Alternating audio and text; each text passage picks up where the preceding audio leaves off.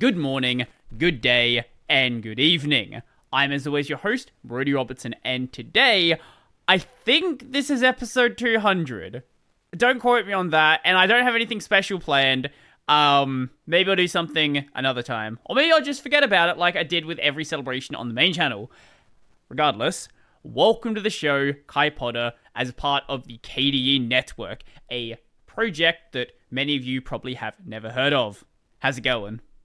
I'm good. How are you, Brody? Not too bad.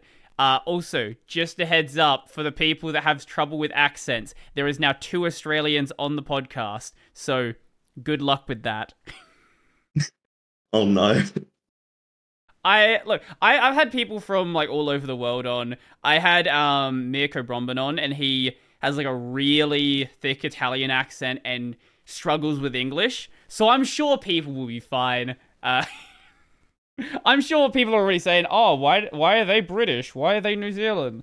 Just stop.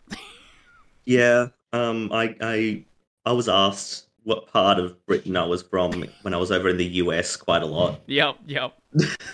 I don't get it myself. I don't know. It's not that difficult to tell the difference.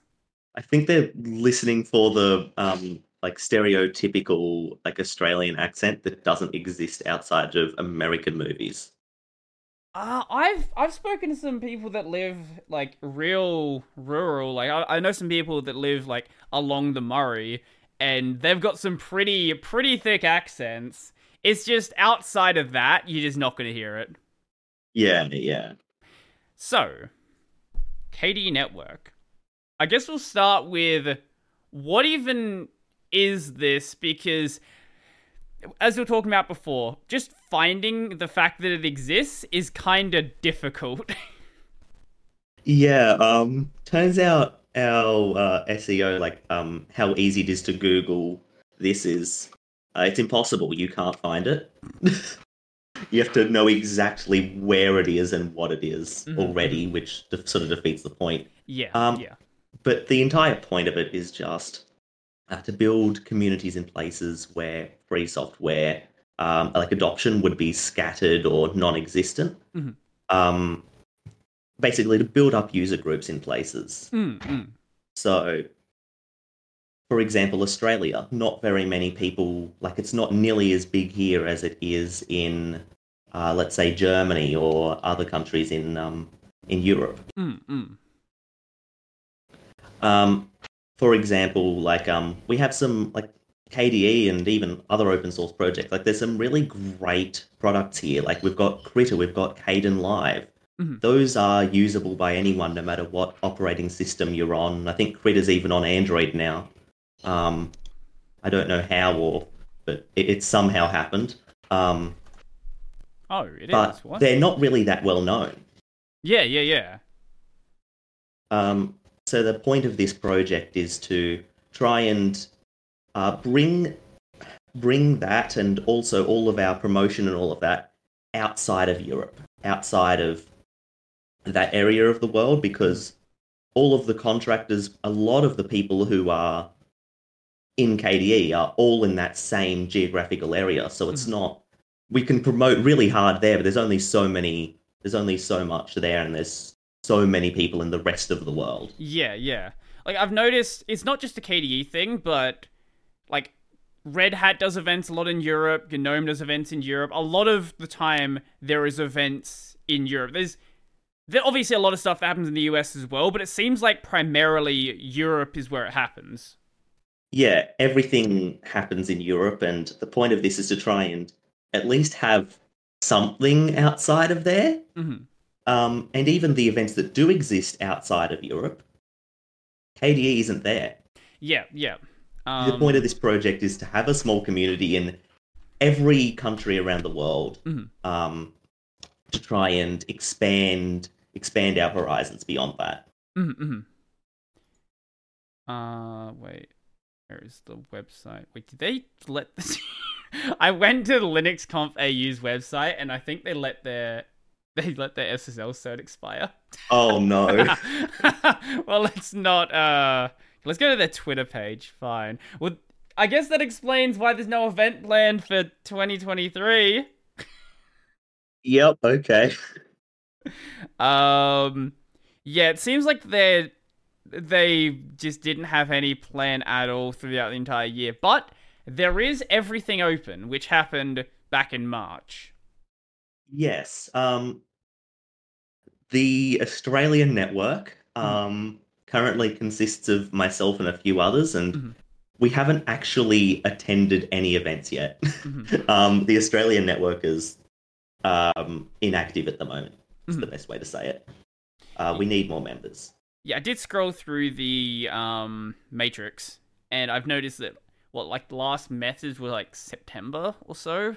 Yeah, we exist and we're all there wanting to help, but none of us have actually been available to go to any events at the Right, moment. right. That is just the Australian one, though. For example, the USA. I don't have the ones that have happened this year. Mhm. Um, I have the ones that happened last year, though. Okay. For example, they went to Scale 19. Wait, Scale 19X. That makes it sound like it was 2019. Did I? No, Okay. it started in 2020. That doesn't work. Okay, Scale 19X, Mhm. which is the largest community-run software conference in North America. Mhm. Here we go. Scale 19. Sorry, just give me a Oh, minute.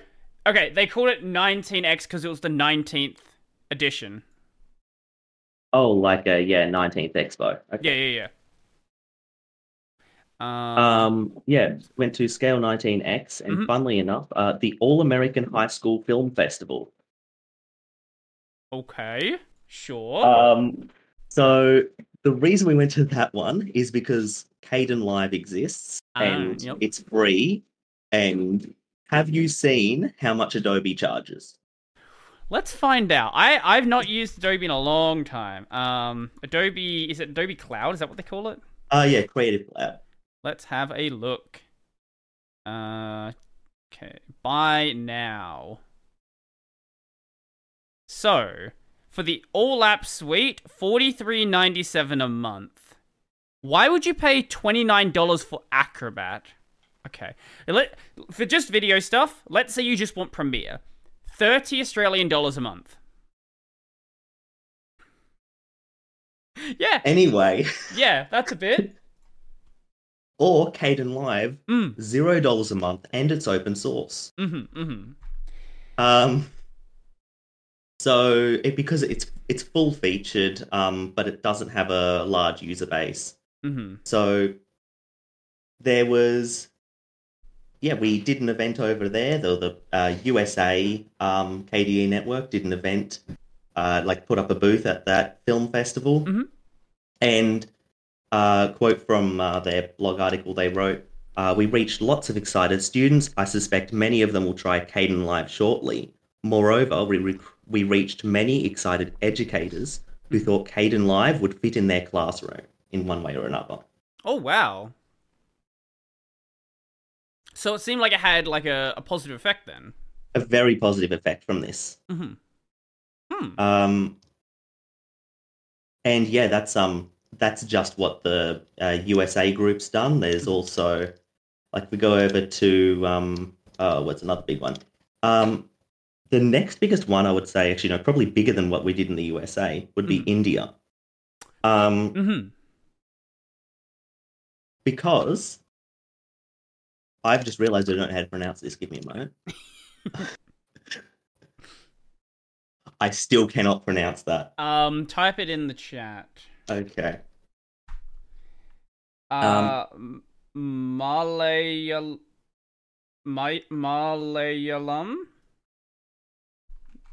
Okay. I think that's it. It's as good as we're gonna Um, get. yes. We were Mm-hmm. so of course schools and governments and everything in India needs computers and stuff Mm-hmm. for for obvious reasons. Right. Um, we actually managed to get through this KDE network program. We managed to get all of our KDE software Mm-hmm. translated and localized to um, that language Mm-hmm. before Windows. Oh, okay.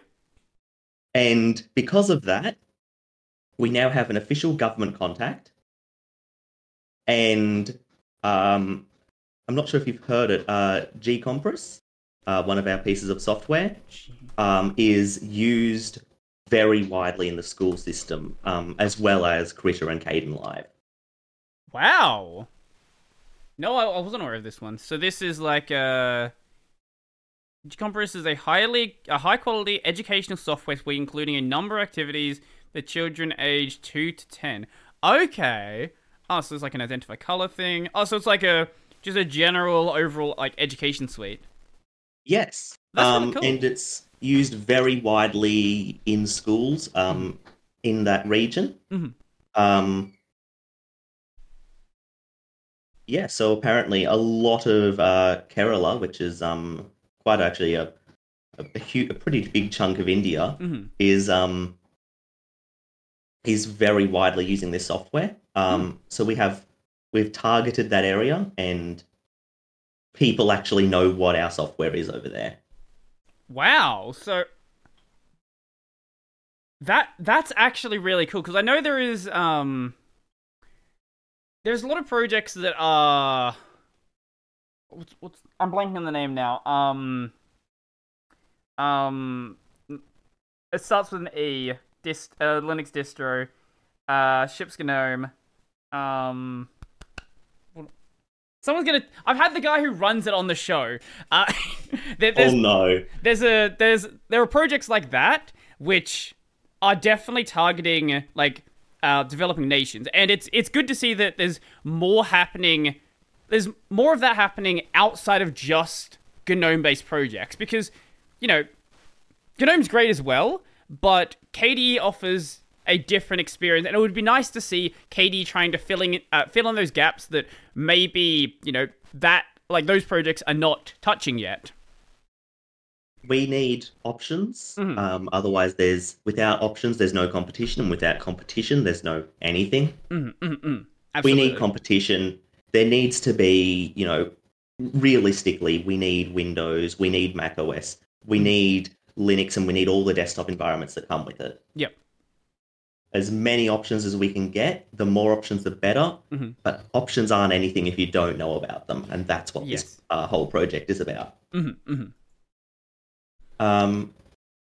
But again,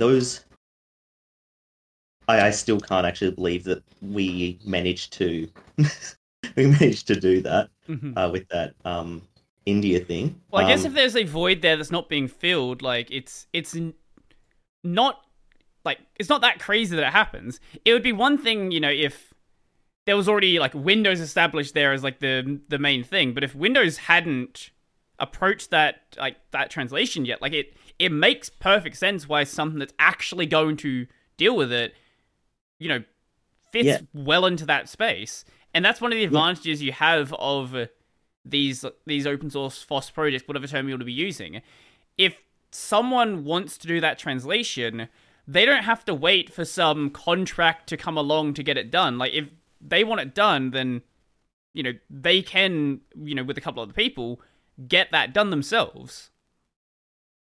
Yes. Again, all of our translation stuff, it's all out there. Anyone can pop in and start working on it. Mm-hmm. And if we need people in a specific area who know a specific language, we will see if we can find people there who are willing to contribute and perhaps do what we did in India. In Kerala, I probably said that wrong, but see if we can do that in more places, spread information. Mm-hmm. And yeah, that's what we did in India. We've also been to Brazil and went to Latinoware, which is the biggest free software event in Latin America. Another quote from their blog. I have one of these for everyone except for the India one for some reason. Is there a problem on my end, or is it just a bunch of websites with broken SSL certs right now? Is Latinoware broken for you? Yeah, check it out yourself. What is happening? Okay, no, so it's not my end. For me as well. Okay, that's good. I'm happy there's nothing broken on my side.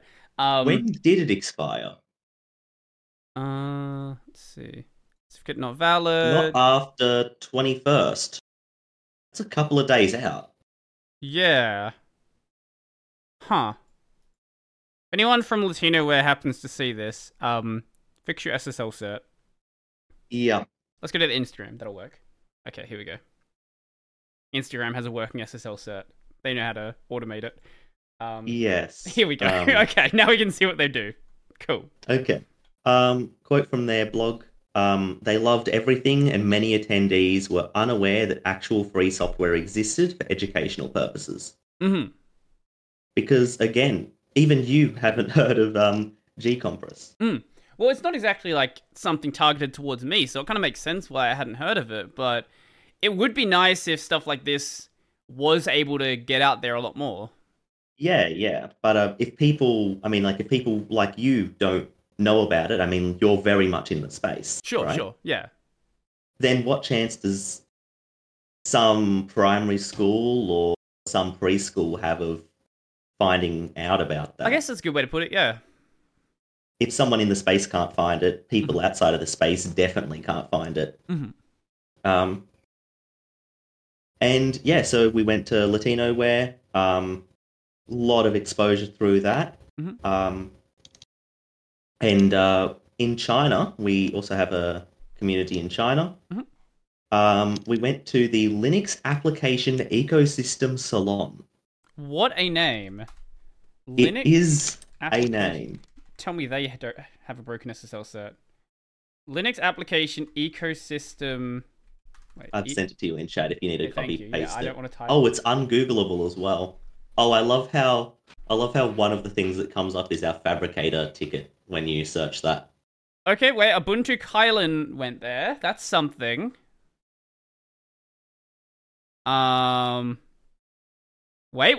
No, I think I found it. I think maybe. Or this is a blog about it.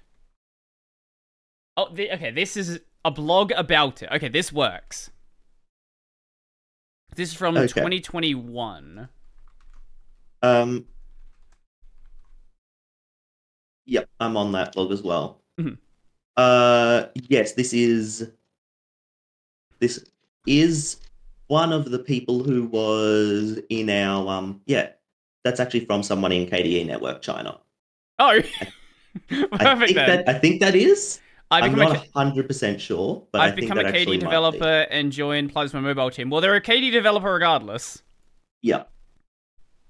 Um. Yep. Mhm. Yeah. Didn't meet any Chinese developer online. I'm gonna say they're in that. I could probably check just by going to the list. As all of the lists of who's in all these groups are public. Um. And yeah, so they were there to just promote development of the software within Chinese unis, Mhm. and actually because there's a bit of a disconnect because China Mhm. about how FOSS development actually works. Mhm. So this was also to sort of promote um, how the software is developed, how everything works. Because you can't contribute to something if you don't know, well, one, that you can, and Mhm. two, how to do it. So Right. that was a big focus of that event. What do you mean? There's a And disconnect with like how to do it?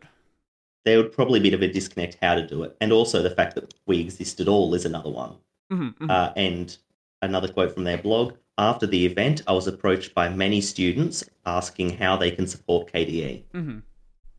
So we probably got a couple of contributors through that. Mhm. Again, I don't have hard facts there, as we don't keep a register of where everyone is, Right. because that would be weird. Yeah, those are the major events that we have attended. Mhm. Uh, and at the moment, we are still trying to grow this program to more countries, to more everything. Mhm. Get as get as many people as we possibly can into these groups. Spread them out as far over, as many different places around the world as we can, Mhm. just to try and at least allow people to find our software. Because SEO isn't perfect, especially not of this program for some reason. Um, we can't just rely on word of mouth to spread things across borders. Mm-hmm. So, when did the project first start? If you happen to Uh, know the, roundabout. yes, I do have that. It was proposed in 2020, actually, at Academy 2020, Mm-hmm. but the project actually started in 2021. Okay. So it is like really new then. It is a very new program, yes. KDE network. I wonder if I can find the proposal. No, I'm not gonna find the proposal. It would Wait, probably wait. I be think I found it. in. Yep, you should be able to find it. It would probably be on YouTube. Just a recording of that proposal coming through. I found the write up on .kde.org. Oh, okay. Yeah, I think this is it. Yeah, okay. Yeah. The Anika, The is it? Is that summary. how you say it? Um, Anika, yeah. yeah, Anika. That name's on the write up here. Yeah. They also did a talk at Academy 2021, Mm-hmm. talking a bit of a progress report as well. Mm-hmm. For some reason, I noted that one down, but not the proposal. Well, you got something. Um, I've got something. And yeah, all the stuff that happens through these promo events all Mm-hmm. go onto the community reports, Mm-hmm. which is ev.kde.org/reports. Mm-hmm. Um, yeah, those are the annual report from KDE. Mm-hmm. And you will find pretty much all of the activities from all these different communities and even non-KDE network stuff be put Mm-hmm. together in these reports. Mm-hmm. There's a lot of information here. So obviously we have these. We'll do this in a two-part. If someone wants to join an existing KD network, say the Australia one, what would be the process they would go through to actually do so? And is there a different process based on, which group? As far as I know, other networks don't really have any special groups, any special rules. Mm-hmm. You just have to be from that area. Mm-hmm. You can, of course, join the room, like the matrix room, if you aren't from that area. But Mm-hmm. to actually properly join the group, you should actually be at least capable of traveling to that area. Mm-hmm.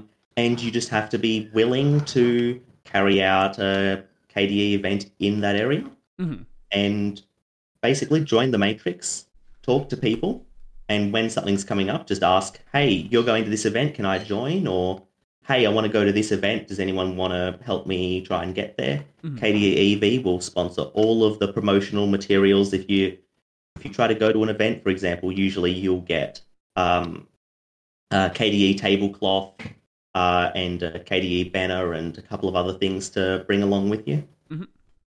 Mm-hmm.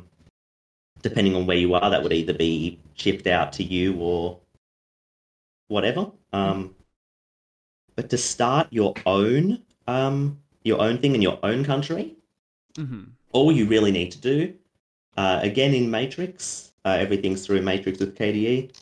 Go into the promo room, just KDE promo room, and just say, "Hey, I live in this country. I would like to make a KDE network here."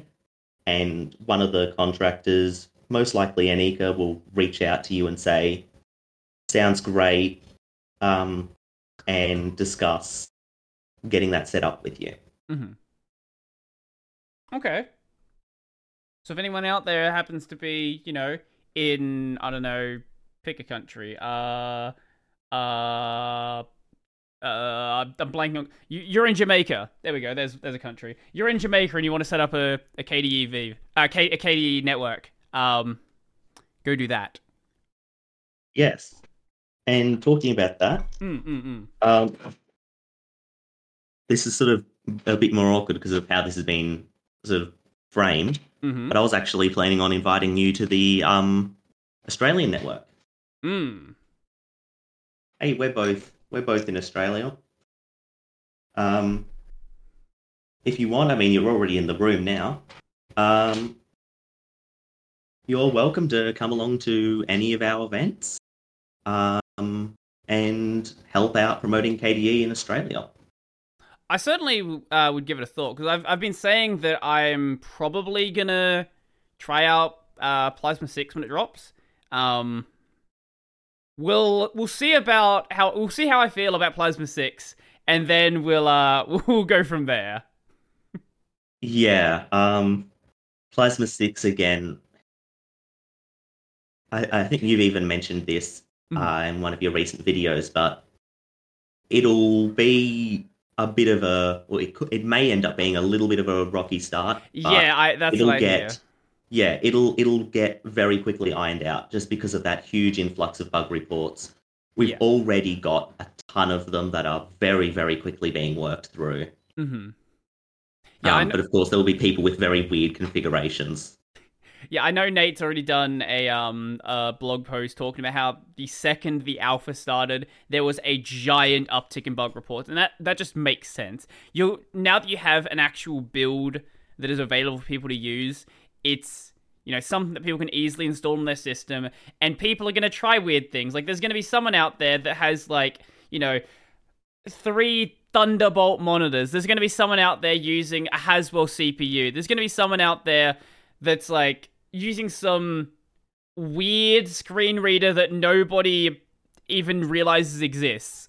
All of those things are going to be out there, and I have no doubts the problems are going to be ironed out.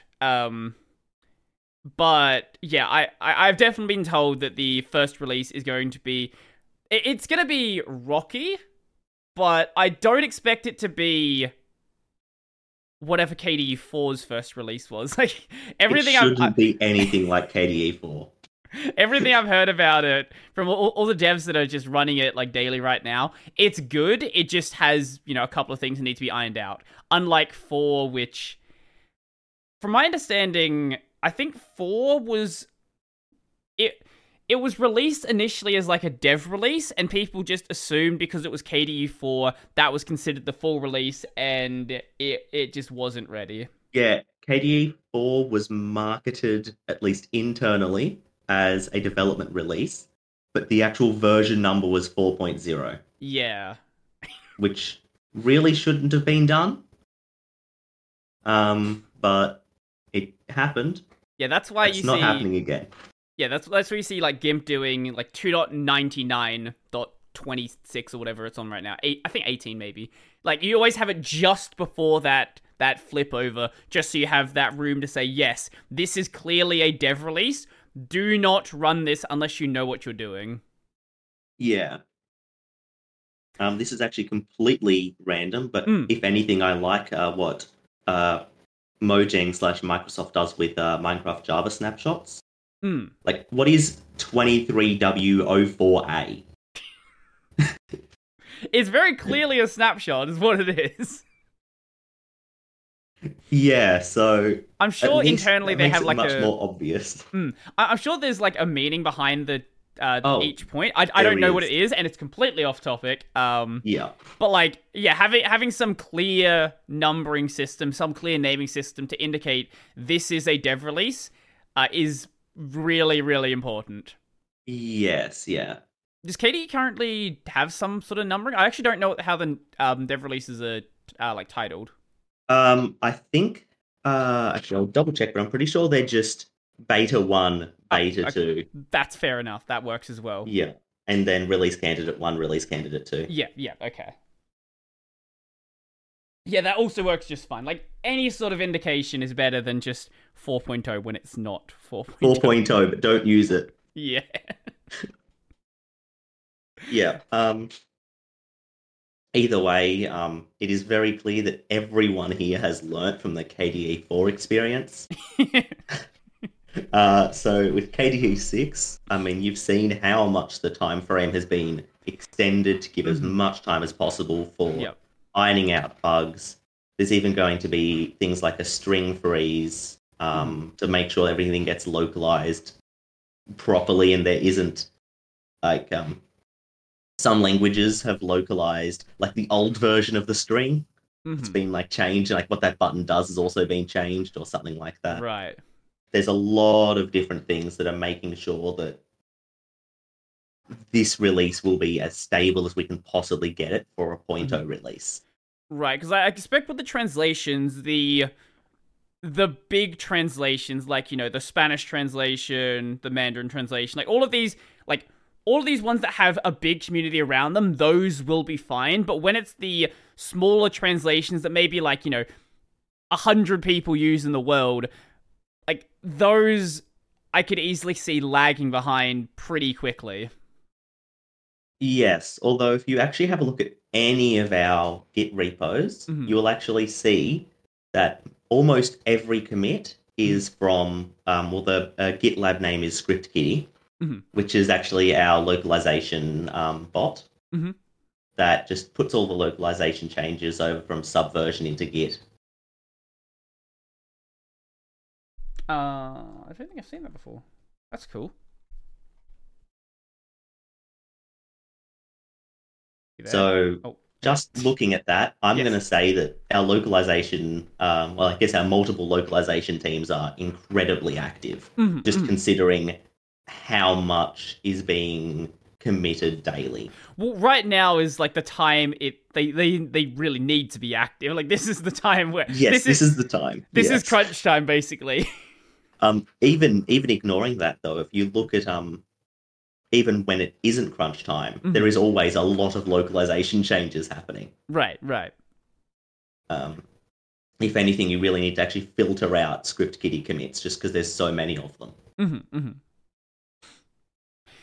Yeah, I have no doubt that they do a lot of really good work, but, you know, there's always going to be things that get missed because they might not be, you know, the primary focus. And especially for those ones where there's, like, less people working on it. Because, you know, there's a lot of things to translate in KDE. So there's a lot of strings in every repo, in every project. There is so many strings being thrown around in every direction.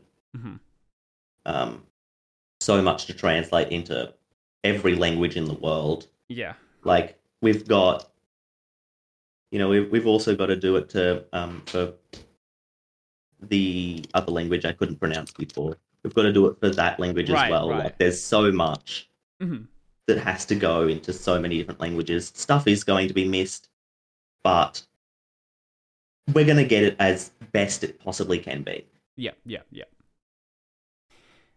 I wish the best of luck. I hope that comes along really well. I really hope as well. I'm not really a part of like the main development or the translation parts of things, but I've just sort of been watching at a distance going, ooh, hope this works. It's looking good. It's stuff's a lot of commits are being made, and a lot of those commits are changing a lot of things and making a lot of things better. So that's, I don't know, from that sort of perspective, it looks good. There's a lot of stuff happening. I don't know if that stuff is the right stuff, but it is definitely happening. Well, as long as it's not the situation that happened with was it GNOME a couple of weeks back?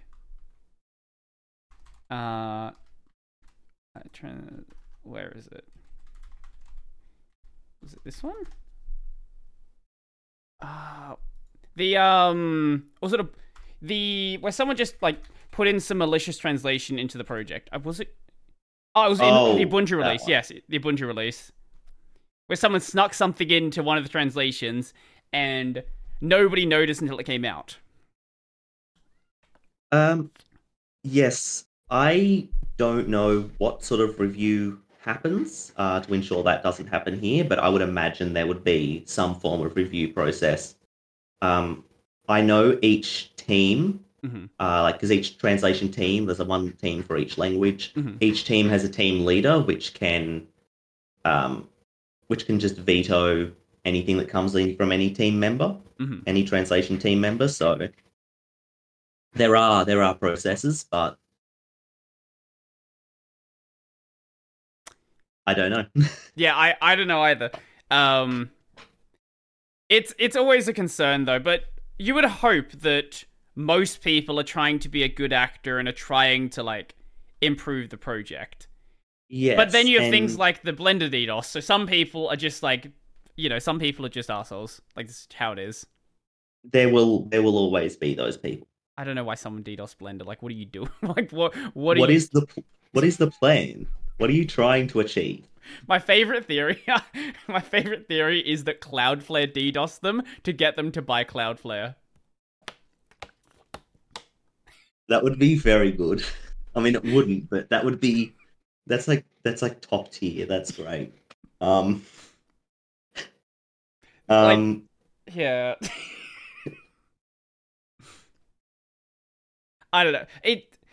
The hope is that everybody is being, is trying to improve this and make it all better. But even like something like the Linux kernel, for example, there have been people that have tried to sneak things into the code base before. So I have no doubts that it happens on a project like KDE, and hopefully the people involved are paying attention and just reviewing what's coming in. And it sounds like, at least in most situations, that happens, but sometimes you may be caught sleeping and let something through that probably shouldn't be let through. yeah, it does happen, but if that does happen, there are very strict processes that come into place to make sure that that person uh, does not help anymore Mm-hmm. because they are not helping. Yeah, clearly. Um, there is a pretty strong, actually, there's quite a difficult process. I mean, it's not difficult as in if Mm-hmm. you're doing the right thing, it's not very hard for you, but there is quite a process for getting a proper KDE developer account. You can, of course, contribute without one, Mm-hmm. but to actually get that developer status on your account, there is a there is quite a process because it does have some power behind it. I So I've there are actually checks in place. I've never looked into that myself. What if you happen to like know part of the process off the top of your head? Okay, so but mostly it is just contribute normally for the Mm-hmm. start, which is you do not have any commit rights to any repositories at all except for the ones in your own thing. You Mm-hmm. cannot merge anything. You're basically just a GitLab user on any other open source project. Right.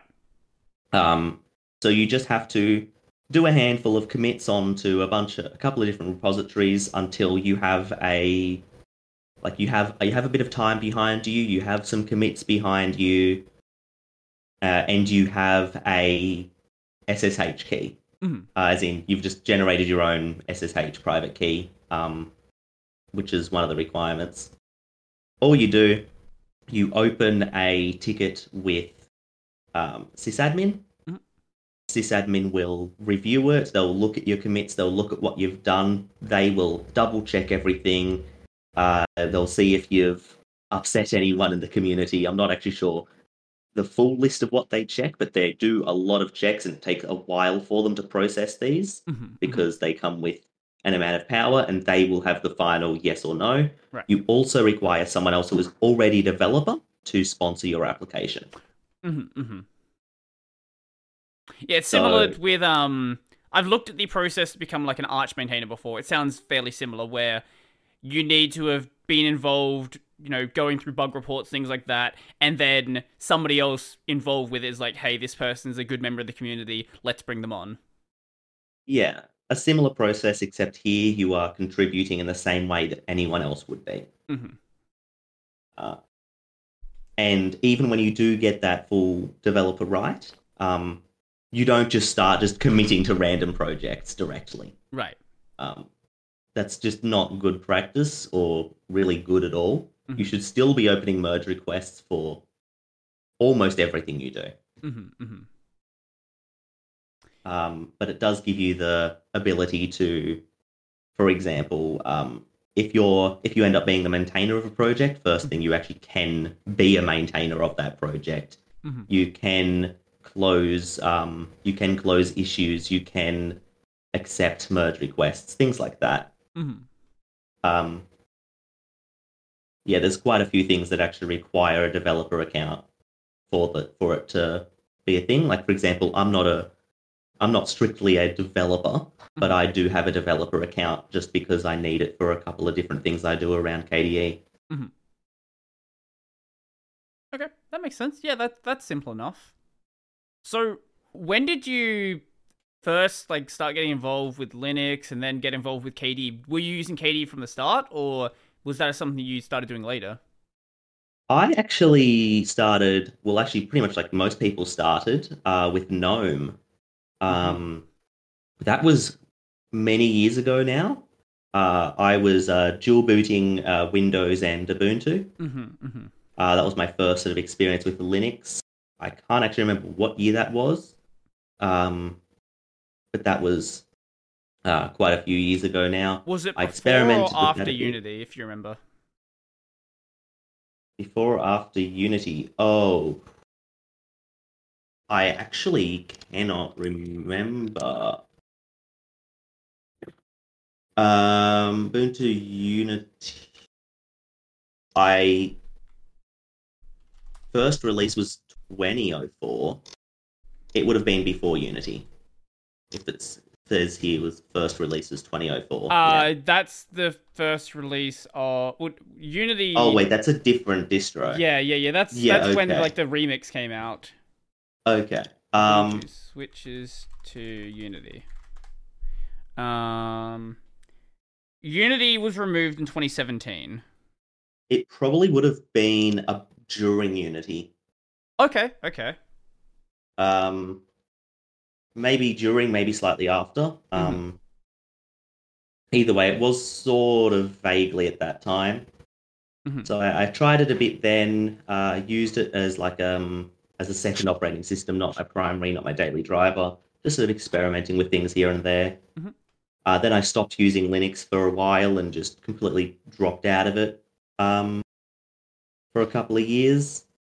Then about the same time, actually, yeah, pretty much about the same time as Linus started doing their gaming on Linux challenge. Mm. Just a little bit before that, actually, was when I was starting to experiment with Linux again.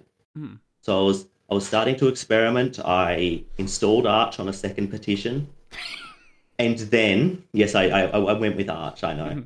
Yeah, I'm Um, on Arch still. It's fine. yeah, I installed Arch on a second petition, and then as I was starting to experiment with that a bit, and I'm like, not all my stuff's quite working yet. Mm-hmm. Then when I was using Arch, I actually chose KDE when I was using Arch. That's Mm-hmm. my first time using KDE there. Um, and then, probably a couple of months after, Linus announced their Gaming on Linux challenge. Mm-hmm. And I was looking at that going, huh, that's interesting. Mm-hmm. Interesting decisions made there. Yeah, I Um, did videos on that entire series. There, yes. there were, Luke knew what he was doing. Luke knew what he was doing. Even then, still had Nvidia troubles because, Nvidia. Yes. NVIDIA is very unique on Mm. Linux. I can say that as someone who is currently running two NVIDIA GPUs of different generations. What do you happen to have? A 2060 and a 1050 Ti. Why do you even? I'm sorry. Why is the 1050 Ti there? Um, so the 1050 Ti is because I have an extra slot and Huh. I need it. The other thing is, it is the newest NVIDIA GPU that Uh-huh. also one I happen to have. Actually, probably the newest, but it's one of the NVIDIA GPUs that works with macOS. So I can actually emulate macOS and have GPU acceleration. Also, if I need to Oh. run OBS, I can offload OBS to my other GPU, Mm-mm. so it doesn't bog down anything. That is a good. Actually, you make a fair point there. Okay. It doesn't help that much, but it does help a little bit. Mm-hmm. Hmm. But it does mean that I cannot run the partially open source NVIDIA drivers because one GPU supports it and the other one doesn't. There's some work being done there. But yeah, it the Novo stuff is it's coming along. It's going to be a while Oh, before it's actually usable. yeah, Novu stuff. Yeah, that's definitely coming along as well. Um, I'm actually surprised that that project has come as far as it has so far. That's how I also feel about Asahi Linux. I when I saw it initially, I was like, I saw the people involved, like, yeah, you all have great experience, but there's no way that this is going to be possible. Surely not. And now we have Linux just mostly working fine on Apple Silicon. Like, okay, sure. All Yeah, right. you might have to recompile everything, but it's just Gen 2 then, isn't it? It's we it's a Fedora. I think it's a Fedora base now. It's Fedora based, yeah. They've switched it to Fedora based. Yeah, yeah, I wonder if they're recompiling all of the Fedora repos now for yeah. ARM. I'm not sure that what's being done on the back end because I don't have Apple Silicon myself. Well, I guess I'll find out when someone I know ends up with Apple Silicon. So, why did you start wanting to use Linux in the first place? Because you mentioned that you'd been using it. You used it for I a while used it back. on and off. Yeah. Um, I switched to Linux because I'm not sure why I originally tried it. I Mm. actually do not remember. Um, but these days I have decided to switch. Mhm. Oops, sorry, my computer's trying to lock itself. Um, I forgot to turn that off. These days I'm using it just because some parts of it actually just work better for my workflow. Mhm. Um, it allows me to do a couple of things that I can't really do on Windows that easily, Mhm. but mostly because Windows is starting to do some things that are really annoying me. Mhm. For example, Windows 10, I was like, oh, cool, that's nice, new interface, new everything.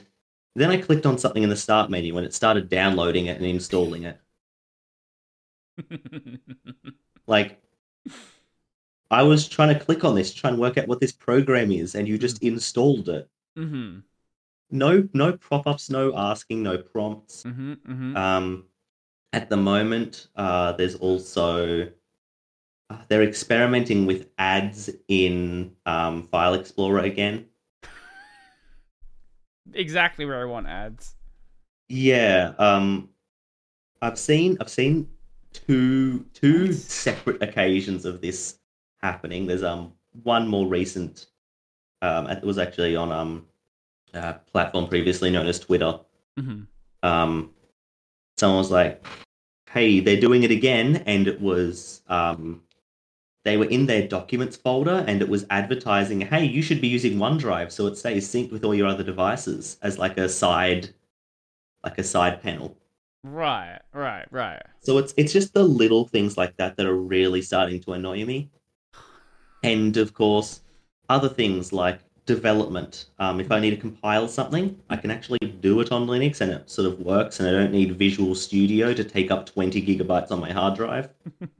Only to realize it's the wrong version of Visual Studio. Now I need five different versions of Visual Studio, one version for each piece of software I need to compile.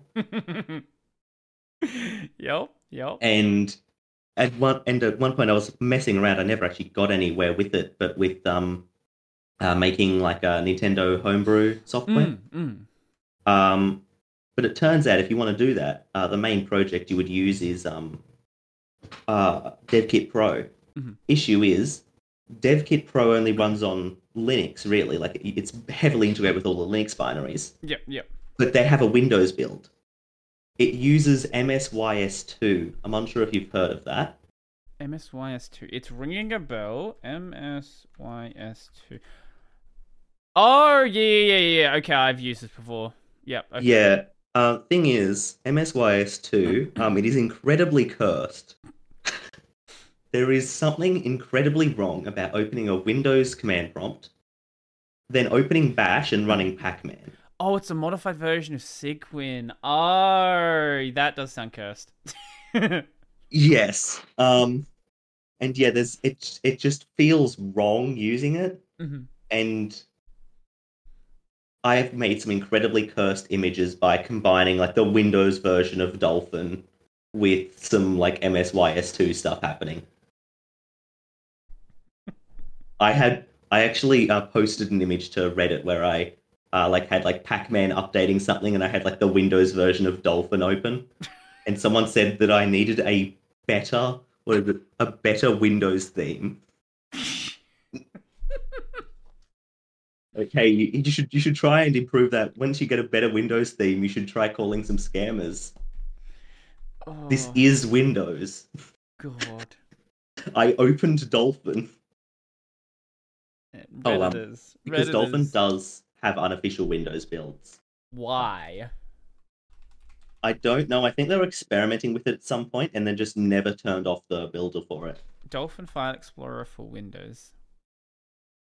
It's it is on it is okay on Windows. What? Well, I guess it makes Um, sense. It is cute. So it can run. It's built in a way that it does run on Windows. It's uh, not. You don't expect support if you actually use that, but we do compile it for Windows. mhm. Um, that being said, that I'm guessing you're on the Jenkins binary factory at the moment. Ooh, what? Oh, sorry. I'm actually not sure what website you're on. I was just assuming you're on binary factory, which is our Jenkins instance. Oh no, I just found some Reddit posts mentioning it. Oh, okay. Um, but yeah, it is a thing, Mhm. and yeah, so yeah, the reason I switched over to Linux because I had all these things. I was essentially using Linux on Windows anyway. Right, I right. tested out Linux a couple more times, and one day, one of my friends actually, who's also into this sort of stuff, Mhm. um, managed to completely move. They were over for a couple of months. I was still hopping in and out, trying my best to move, but some things just didn't work that I really needed to use at that time. Mhm. I couldn't get it working. Most of that's been cleared up now, and now I am dual booting, but I primarily use Linux and only really ever boot over to Windows for virtual reality stuff Right, right. because I have a Windows mixed reality headset. There Oh, is work, yes, there yeah. is work to Okay. get that running on Linux. Mhm. It's not ready yet. Because I was gonna say, like, VR stuff works just fine on KDE, but I don't know about that specifically. Yes, if you're doing that though, you should be using Xorg.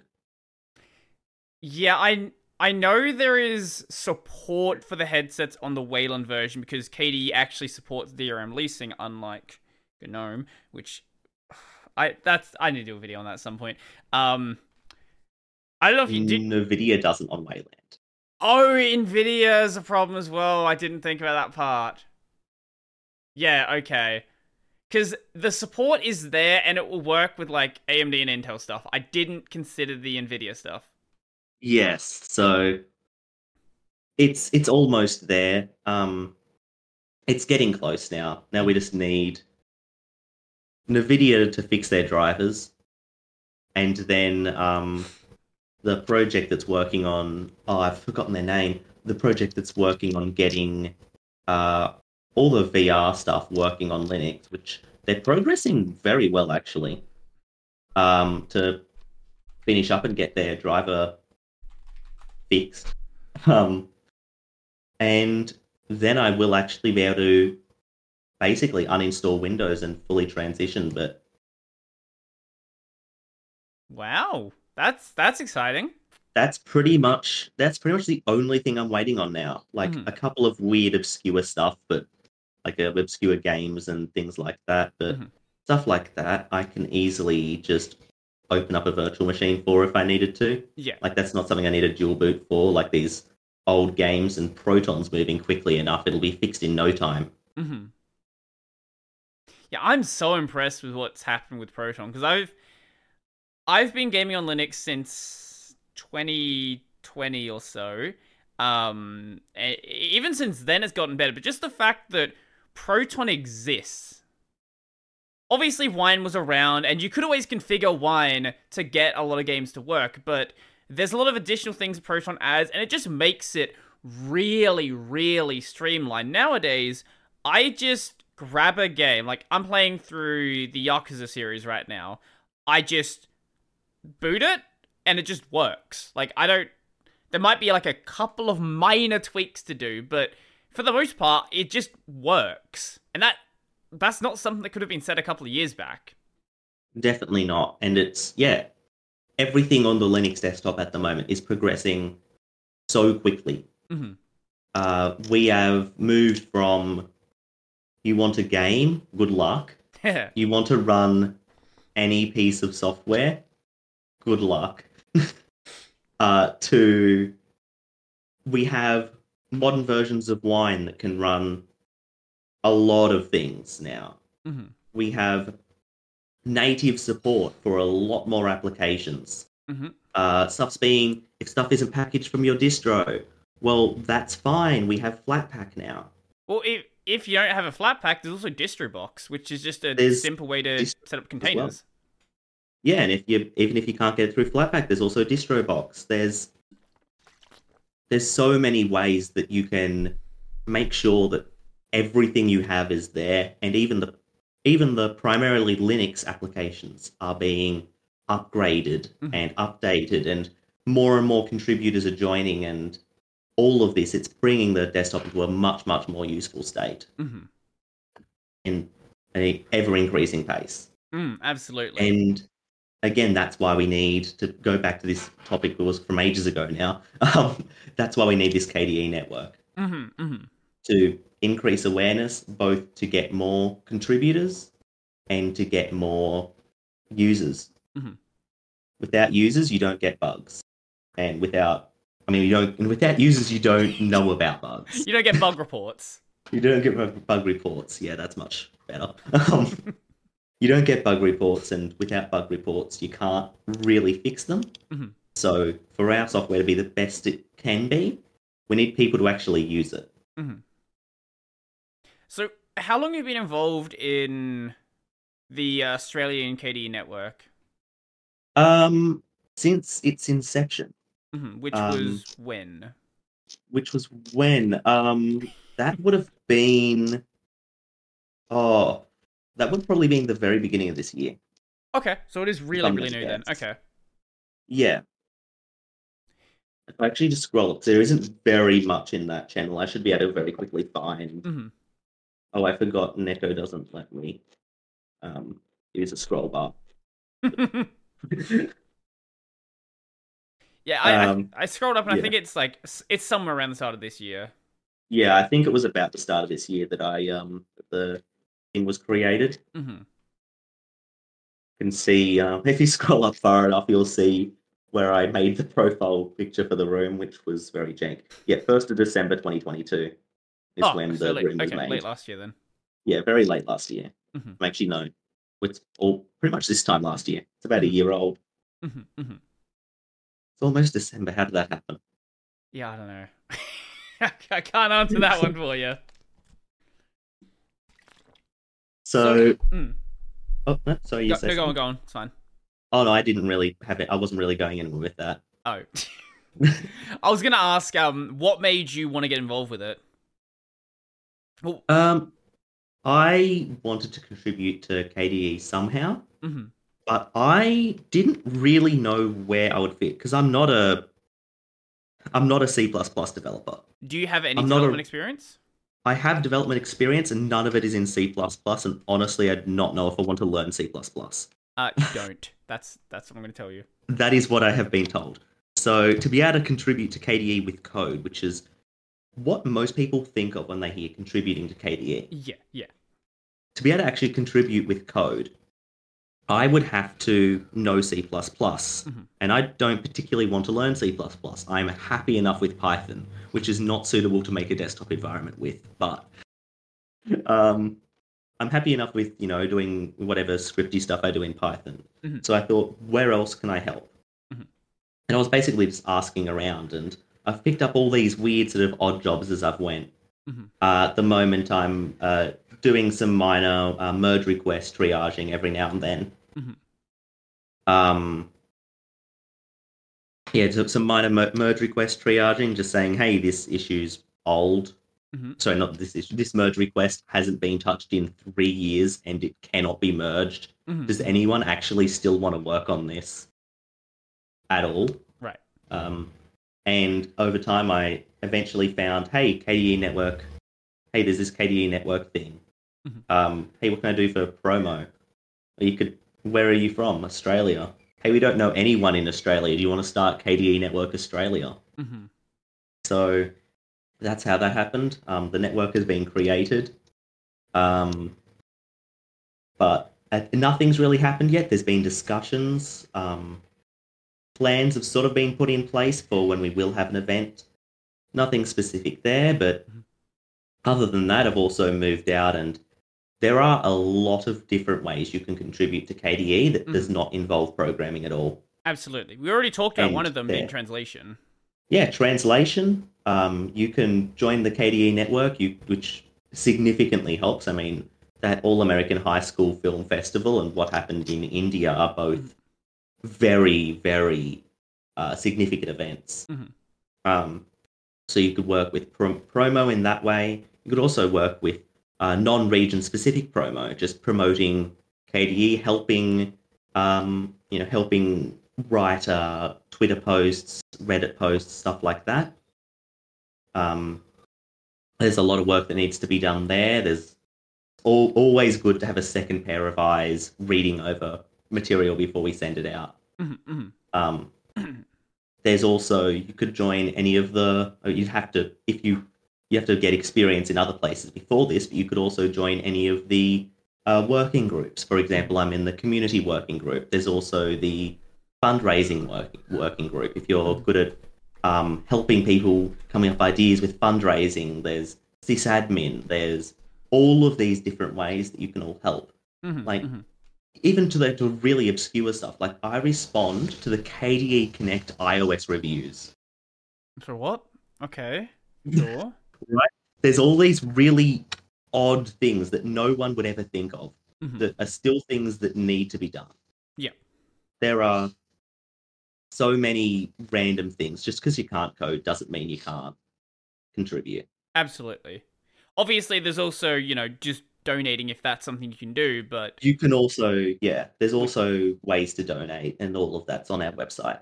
Obviously, there's a lot of people that just don't have the resources to do that, but even if you don't have the resources, just documentation stuff also is good to do. Join on our Wiki Wednesdays, which are also talking about networks. They are all in time zones that are not very friendly for Australians, but join our Wiki Wednesdays. Go through and clean up ancient wiki pages that are doing nothing but misleading people because they're ancient. No one's updated them in such a long time.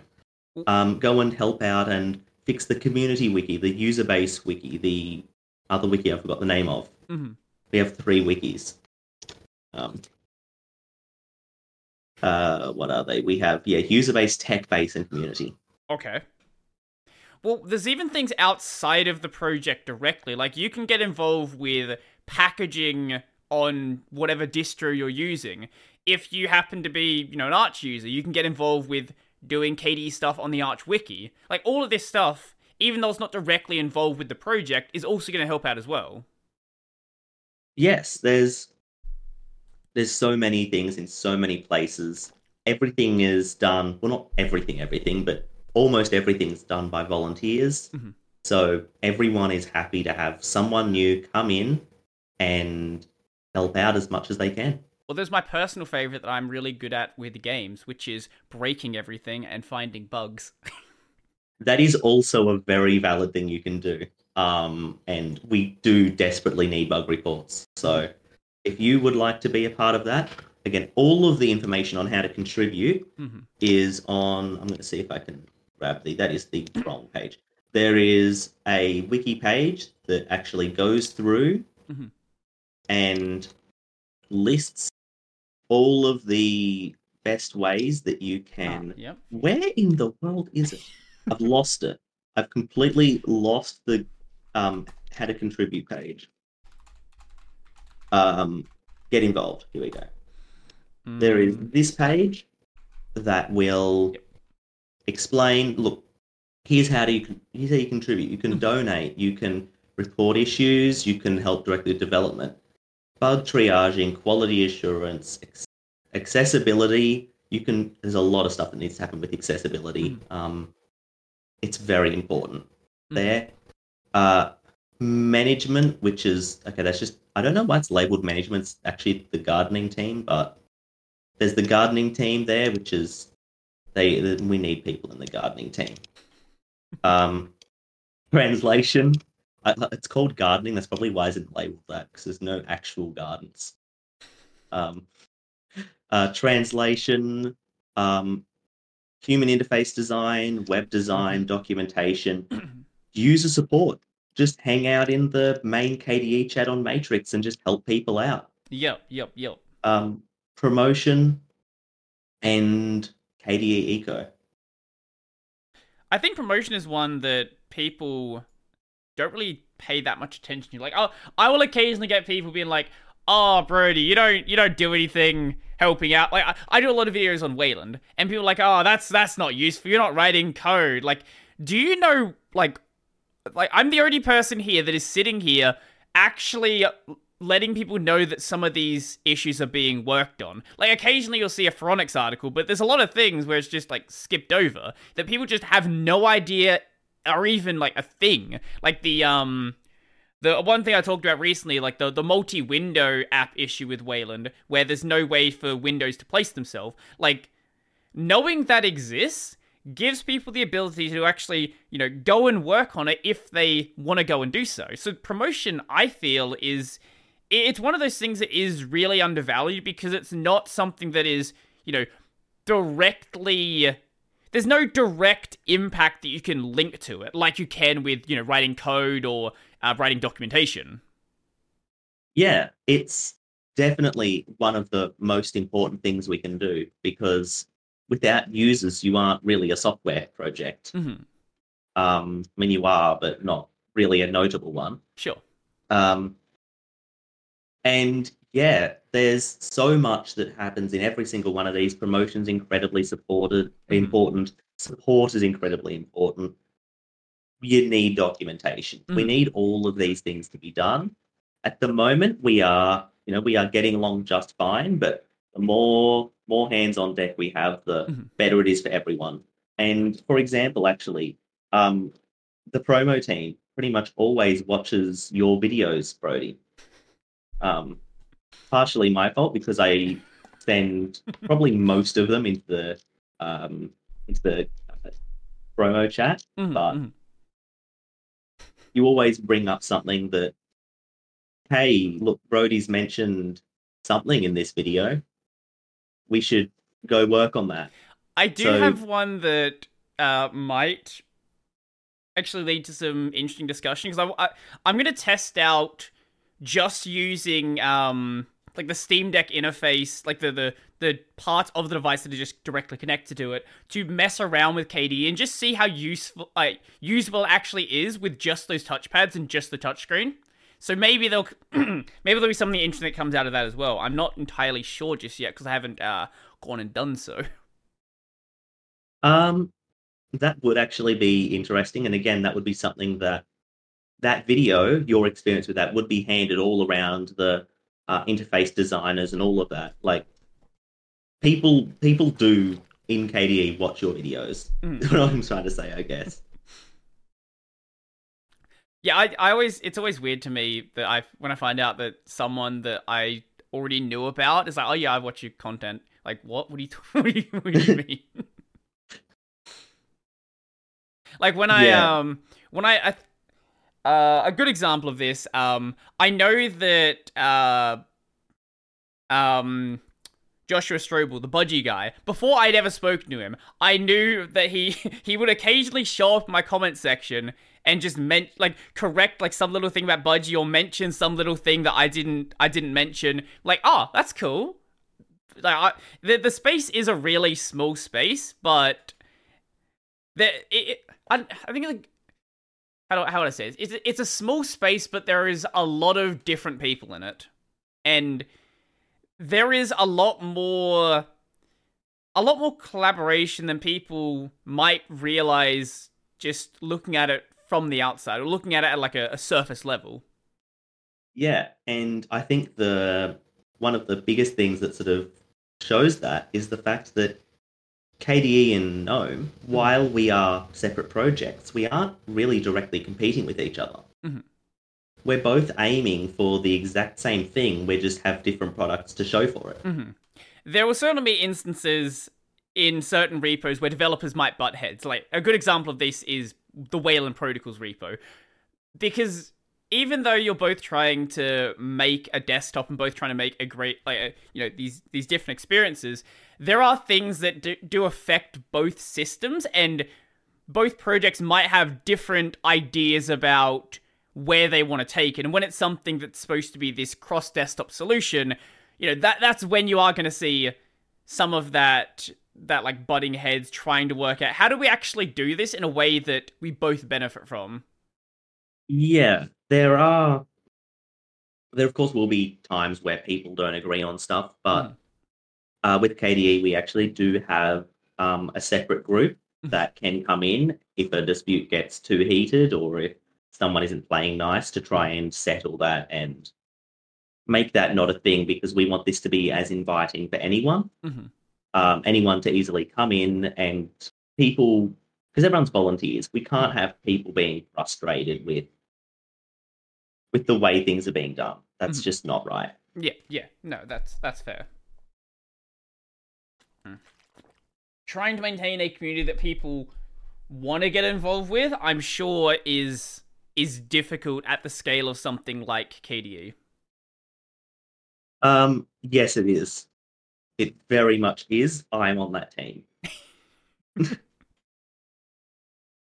It does help, though, that one of the things that is an issue with these like cross desktop repos is you have all of these projects that have these different goals, but at least with KDE, you all agree on like the fundamentals. There's nobody arguing that, the Qt framework shouldn't be used, for example. Like, there are these core things that are a part of KDE that everybody just agrees on. It's just more of the specific implementation details and how we want to go about addressing these problems. And I'm sure when it comes to like the UI design stuff, there is a lot of heated discussions about exactly where a button should be placed, how that button should be styled, and things like that.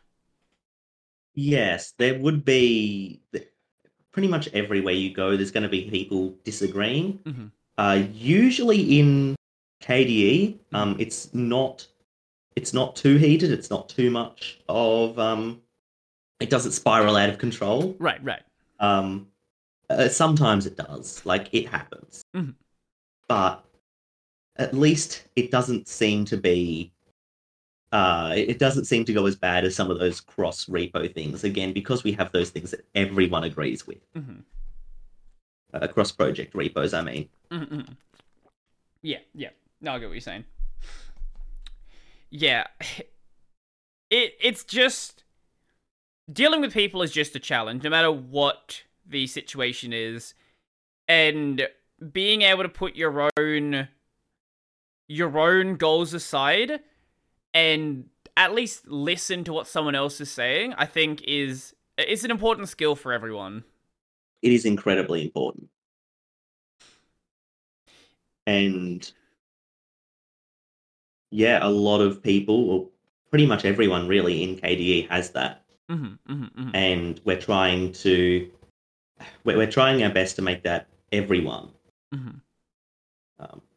I can't provide specifics, but no, that's understandable.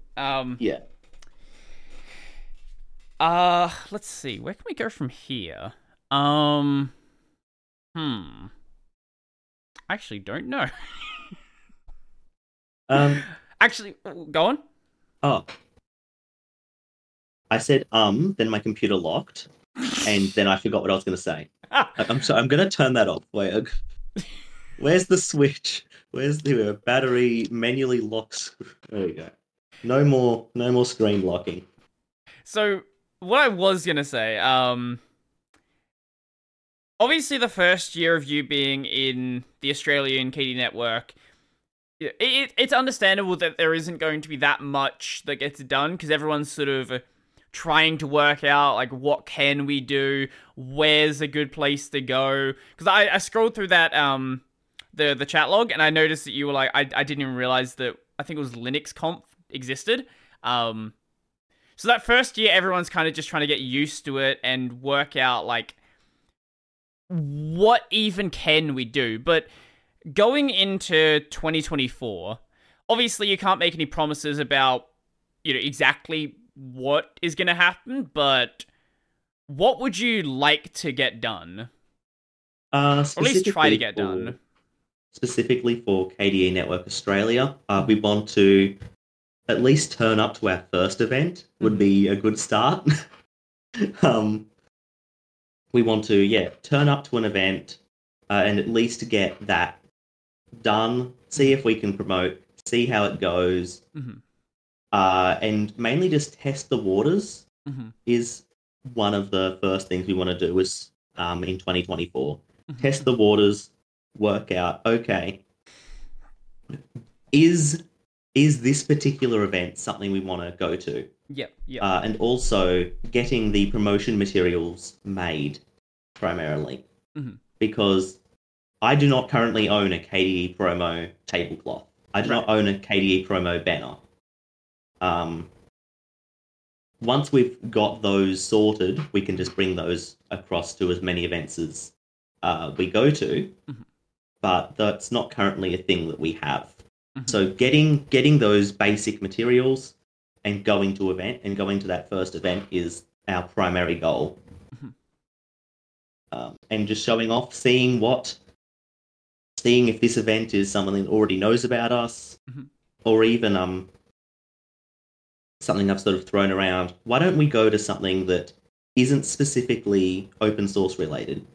What if we go to something that is like techie? So there'd be people who would potentially be interested in our software, even if they're using Windows, because a lot of our software exists on Windows. Like Critter and Kden Live, again, those are the two big ones I can think of. Oh, and Ocula's actually really nice on Windows as well. So those main three apps, just sort of demonstrating those on both Windows and Linux and Mac OS, but I'm not bringing my Mac out to an event. That thing is heavy. Showing how, look, we make software for everything. This is entirely KDE. This is Windows with a couple of KDE apps. Even things that aren't specifically open source related, because while we can show ourselves off in the open source bubble, and there'll be things that people didn't know about, bursting that bubble and advertising outside of that is one of the best things that we can do. For example, how much did we get done at Scale 19 versus the film festival? The film festival had a much more positive impact than Scale 19X. Scale 19X was still a very good event that we definitely was worth going to. Absolutely, yeah. But the film festival had a much more positive impact. Yeah, if you're just talking to people that, already use Linux, and maybe some of them already use KDE, like, it's great to be there, it's great to have some representation there, but you don't, like, it's sort of the problem that the FSF has had for a long time, where you don't need to advertise free software to the people that are using free software. Like, they know it's good already. Like, there's not a ton that you can really achieve there. Yes, and again, because we're promoting free software via KDE, we aren't really, advertising KDE versus GNOME or anything like that. That's not our goal. So yeah, we've tossed around ideas of different events that we can go to. Team up with an artist and go to some convention where there'll be a lot of artists. I've tossed around the idea of going to a FurCon, like a furry convention. Teaming up with a Critter artist, sharing a booth with them and saying, look, we have an artist here, they do Critter. We are the people that make Critter. Critter's free. Use it, it's good. that's not actually the pitch, but you get what I Yeah, you I get get what what I you're mean. saying. I'd have something much better if I actually went ahead and did that. Well, Um, Crit, I think, is a really good example there because I've watched some streams from artists, and like people will talk about Critter as just a good tool. They'll be like, "Oh, I use Clip Studio Paint. I use Critter," and it's just like as a part of just a list of things they use. They just don't think about the people behind it. So that I think is a really easy entry point that already has some public recognition. It's just the people behind it don't really have that same recognition. yes, it's sort of advertising. We make Critter. Look Mhm. at what else we make. Yeah. Yeah. Is definitely something we can do, Mhm. and that would also be part of the pitch that we would do there if we went ahead and went to a Furcon, or if we went to anything else where there'd be a large amount of artists. Or Mhm.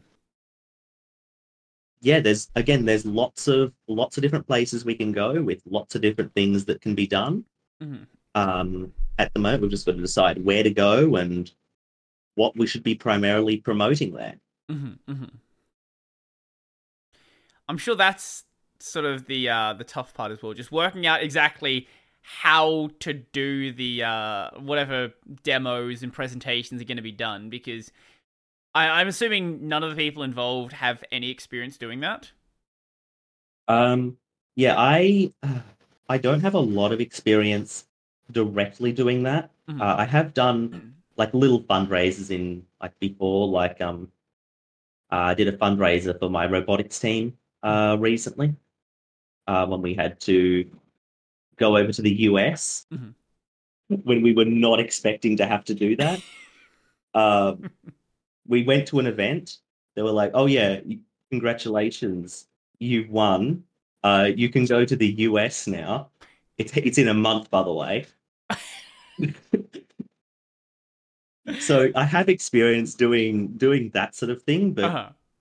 going to a convention Mhm. to and being behind a booth instead of the other way around Mm.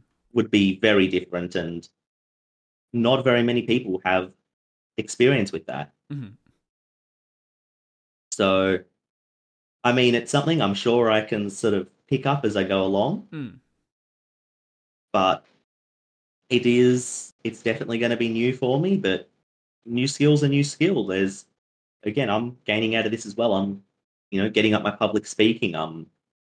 Yeah.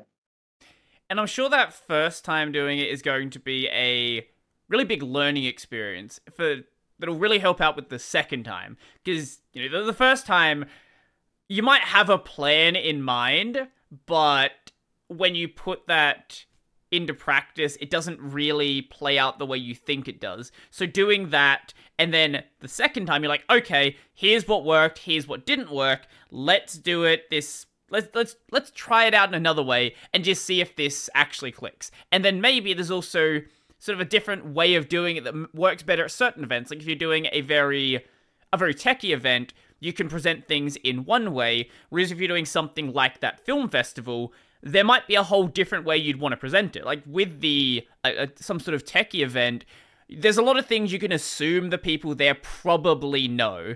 Like, you don't really need to explain the concept of what open source is to a general tech conference. Most people probably have an understanding, but if you're dealing with a film festival, maybe no one there has any idea. Yes. Um, Although explaining what exactly open source is to that sort of degree isn't exactly the most important thing. I Well, yeah, think maybe it's saying that, it's but free. It's that's free, mhm. yeah, is But the most important. what I was going to get at there is maybe you realize that you don't need to explain it. Like, you do that once, and then you're like, oh, that's actually not that important. It's, as you said, it's it being free that's a lot more important to it. Yeah. If they stick around for a bit, because again, you only have so long before the person gets bored and walks over to some other booth. Yeah, yeah. The most important thing is we make this editing software. It's free. Here's a laptop that Yeah. has it on, has it installed. Mhm. Look at what you can do. Mhm. It's good. Give them a sticker or something. Mhm. Mhm. Um, Mhm. I think that's what the film festival did. They were giving out stickers to anyone who popped over to the booth. That is a good way to do it. Everyone loves stickers. They don't know what they're gonna do with them, but they'll just take a sticker. That is me. I do that. I will always take a sticker if there is one on a table. I'm a business card person. I will. If you have a business card, I will take your business card. I will also take business cards. I have a pile of business cards from the last convention I went to. Yeah, I feel like this is a habit I picked up from my dad because when I was a kid, he had like a giant. It's basically like, a giant folder with nothing but business cards in it. He would never use any of them. He just had them. I have business cards for Twitch streamers. I'm sure that's super useful. And the only information it has on it Mhm. is their Twitch and like their name. Yeah. Look, here's my name, here's my VTuber avatar, here's my Twitch. Mhm. I still have it. Mhm. I have a couple of them. Mhm. Yeah. Yeah, I'm curious to see what ends up happening through the year then. Do you have any ideas about trying something like outside of obviously I know there's been talk about like Linux Conf and everything open. Has there been any talk about trying out something like a film festival or something just outside of that tech space, or not really yet? There has been a short discussion that I Mhm. mostly proposed as I wonder if promo will be okay with this idea at all. Mhm. When I suggested, hey, we could turn up at a FurCon, Right, like right. a furry convention. That's the main one that I've sort of brought up because a lot of, not all, but a Mhm. lot of people in that furry community are very tech centric. Mhm. So they will have a bit of an understanding of that sort of stuff, but might not be fully in that community in the same way. Right, right. So it is, I think, and also the art, there's a huge art culture. Mhm. So we could advertise things, we could advertise Critter, or we could advertise things via Critter, depending on if the person knows about it or not. Mhm. Mhm. Um, so yeah, there's a lot of different things we can do there. We haven't really discussed anything other than that because discussing conventions that we could go to instead of conventions that we will go to, Mhm. one's significantly more productive than the other. So we've just decided to Right. let's wait until everyone's actually ready to go to a convention Mhm. first. Yeah, no, that's understandable. Because everyone's been busy, and for example, I'm actually located in a particularly remote part of New South Wales, so I can't easily travel to a convention. Right, right. Okay. If I wanted to do something up in Sydney, which would probably be where it is, Mhm. that's 5 hours drive. Oh, you are really, really rural. I didn't. So yeah, like while I could say KDE EV, please pay for my fuel, and they'll probably pay for 80% of it. It's Yeah. normally what they would do in that case.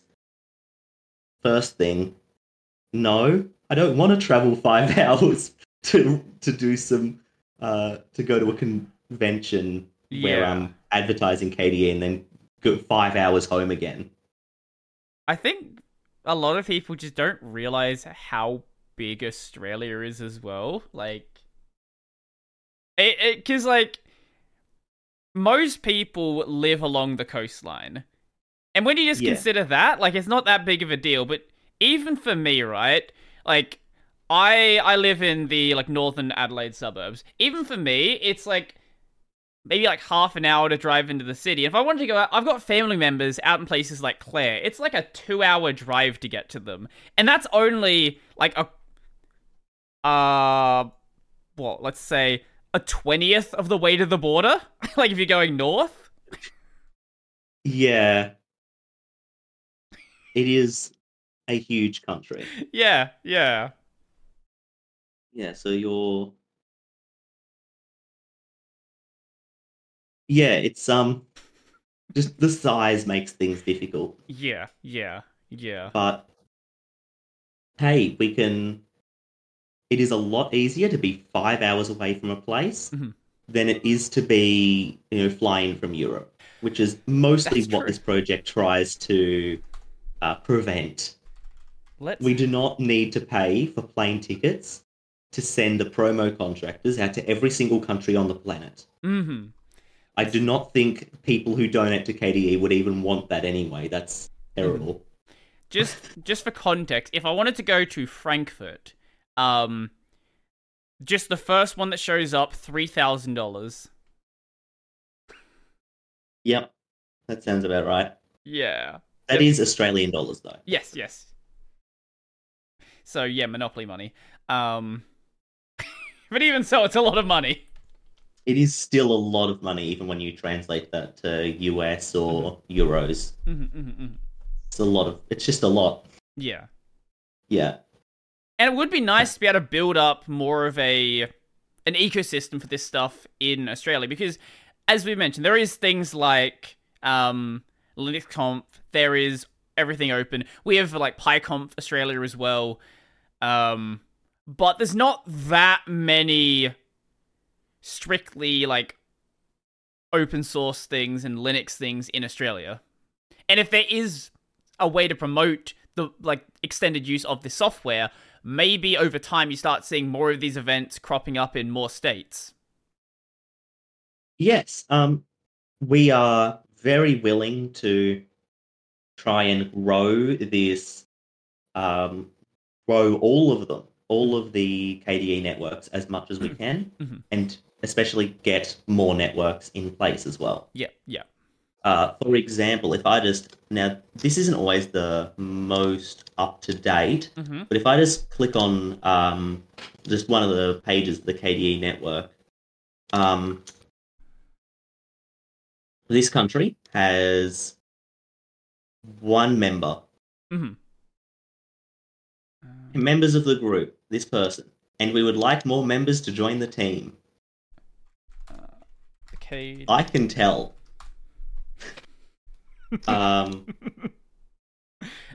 got Mexico. Mexico has one person as well. Again, according to the wiki page, there might have been people who joined in the Matrix but never added themselves to the wiki. That does happen occasionally.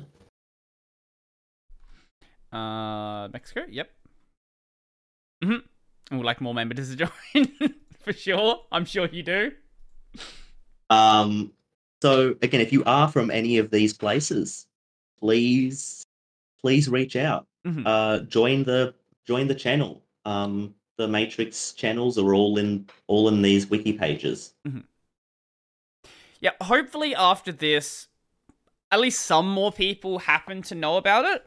Because as I said at the start, and I've said a couple of times, I did not have any idea this existed. Because, let me see. I'm just for anyone who's curious, who hasn't tried it yet. If we search for the KDE network, not the KDE network community, just the KDE network on Google, which is, a good search engine, you probably are not going to find it.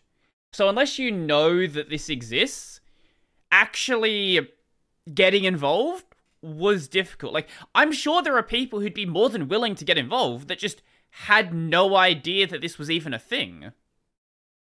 Yeah, I agree. Knowledge of this is definitely an issue. I'm still scrolling. I have not found anything actually about the KDE network yet. I've found the KDE Wikipedia page. I found it. It is on the second page under some random Linux and Unix Stack Exchange post.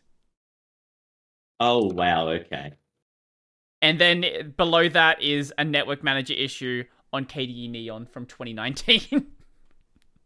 So, even if you do know about it, you're going to have trouble finding it. Because to be able to find it, you'd have to cite the KDE network community. Because, just because the subdomain is community.kde.org.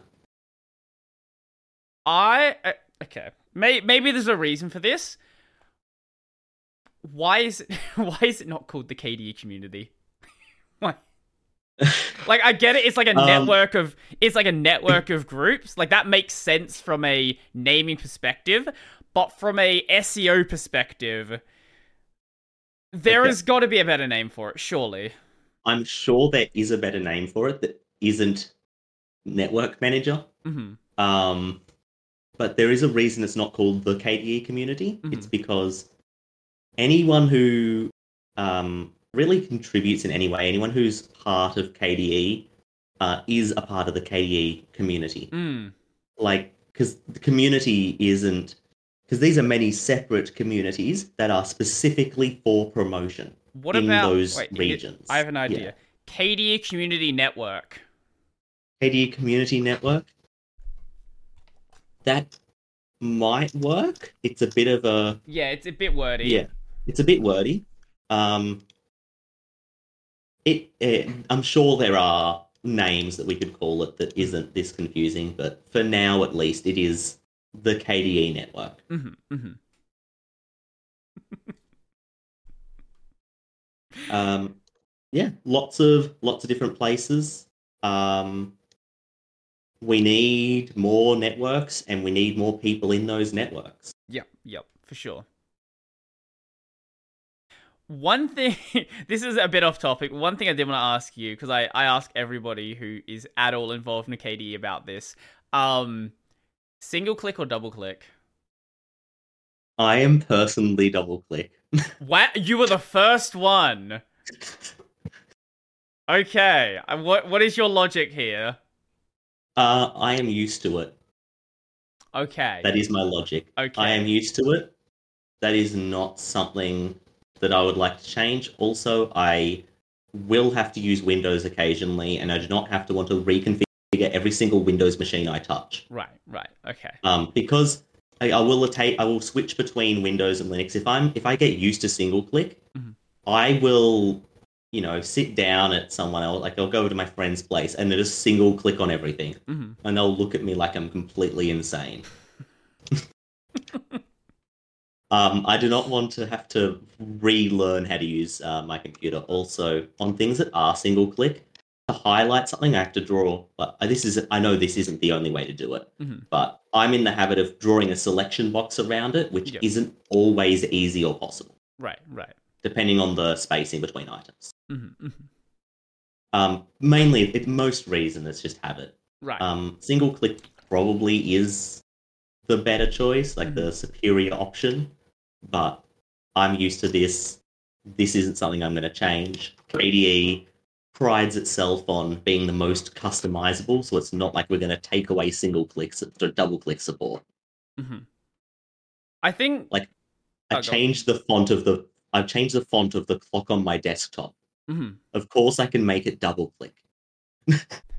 Actually, that's something I will say. One of the things I really don't like about KDE is that font that I always see in the screenshots. Oh my god, I really hate the font. It looks so bad. Which font? The font that is is it just the default font for KDE? Like when that whatever font is being used for the clock, I really just don't like. I'm noting that down. It's probably just a me thing, and nobody else cares.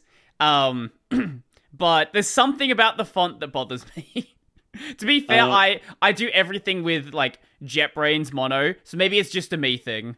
And as soon as you can change it to JetBrains mono. Yeah, I'm sure you can. And that's what I'll do the second I install Plasma 6. I'm not even talking about like the clock down there, which I actually have seconds turned on for. Mm. I mean, I actually placed a clock, like a digital clock widget on my desktop and changed it to a invented language. Okay, sure. I don't actually, like, I can read it, but I just don't bother. And at this point, it's actually just a cool decoration on my desktop. Okay. Why not? But it changes. It's interactive. There's lots of little funny things you can do with KDE like that. Mm-hmm. Yeah, that's one of the things I do like about KDE, that it's always been like really big on customization. Like, not to say anything bad about GNOME, I like what GNOME does, where they're trying to do a very crafted experience. And for the people who want a crafted experience, that is, a great place to go. But if you're looking for something that you can really make your own, and you don't want to, use a tiling window manager. Really, right now, the the best option that's actually being actively worked on is probably KDE. Yeah, Plasma has a lot of stuff you can do with it. For example, I have a color picker in my dock, which is, sorry, not dock, in the panel. I used macOS terms. That's really odd for me. Okay. In the panel, I have a color picker in the panel that I can just pick any screen color, and I can get the exact hex code for it, copy it to my clipboard. There's one of the colors used in your profile picture. Oh, okay, that's cool. Yeah, I use it's color very picker quick very for often. me to pull that up. Yeah, I use a color picker very often. My current color picker is this. I think it's a C program written like 20 years ago. It just opens up it changes my cursor. It pauses the screen. I can just pick a thing, and that's it. Just copies to my clipboard. There's nothing else to it. Sometimes it breaks and locks up my entire desktop, which is fun. Oh dear. So it doesn't actually. So what it does is it visually covers the screen, but I can still use my desktop. So I have a hotkey to open up my terminal, and if I kill the application, everything comes back. But it's not good when it happens. I would highly recommend using the KDE one if you ever switch over to Plasma. Yeah, that seems like a good solution. If you just have that icon in your dock, click on the little color picker, pick a color. The color appears in that little preview window. You can... I'm just going to send another screenshot here. You can then click on the little dot, and it will show you those colors. Click on any of those colors to copy the hex code. That is a lot more sensible. And for me, that is just permanently in that dock. And I can just... It's small enough, it doesn't really get in my way. I can just pull that up anytime I need it. I don't think you noticed, but you kept saying dock. I'm still saying dock. You are still saying dock. Look, most people... Look, I'm doing better. Some people are still calling it the taskbar. Yeah. Which is confusing because the taskbar usually contains a task manager, which is another different Windows thing that has a completely different purpose. The task manager is actually the icons to open apps and close them. Basically, the thing you're using it most for. Yeah, when I first heard panel in KDE, I was confused for a while. I didn't really know what was being talked about. Yeah, the terminology isn't the same as everything else. Again, because it's so customizable, all of these terms are very foreign for a lot of people.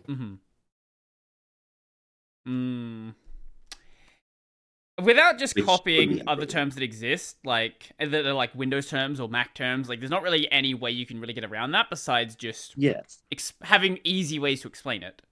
And even if we did decide we are calling it the taskbar, right? You can have a taskbar without a task manager. It's optional. Right.